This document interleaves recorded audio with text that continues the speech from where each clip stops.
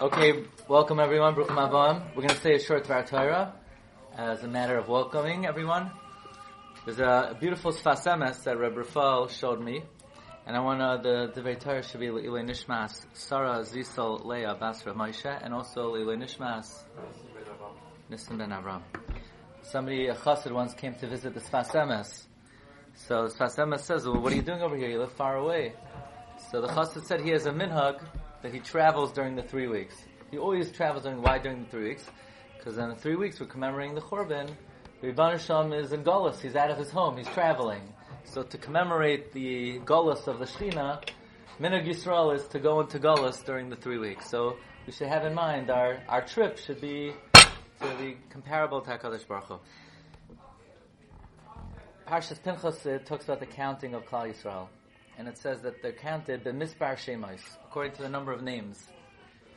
So the question is, usually it says l'gulgaloisam by their head count, but here it says b'mispar shemos, by the number of names. Why doesn't it say by their head count?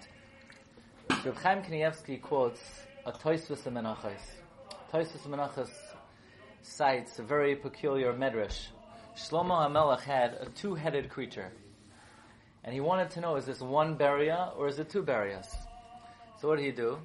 He took a cup of hot water, he poured it on one of their heads, and he was going to see who says ouch. If they both say ouch, it's one creature. If only one says ouch, turns out they both said, that only one of them said ouch. So Shlomo HaMelech determined that it's one entity. It's only one entity. So if one didn't, then it's two. Well, if what? If one didn't respond to the other, then it's two entities. Right, if one didn't respond, it's two. Yeah, correct. You're right. Right, if one didn't respond, it's two. So halachically, it's only considered one. In other words, this two-headed creature, Shlomo HaMelech determined, is only considered one entity. So says Reb Chaim, if the Torah would have wrote l'gulgaloisam, then let's say you had a two-headed creature, then they would get 2 shares of nachala. But that's not the halacha. According to Tosfos, Shlomo HaMelech proves it's only one entity. So the Torah couldn't have wrote l'gulgaloisam, so the Torah had to write the mispar shemos. So we're going to go soon to Sunday, Rav Naftali of Ropshitz. He said one thing he learned from a particular Ganav. Well, 2 Ganavim were talking to each other. One said to the Ganav, "I love you like my brother."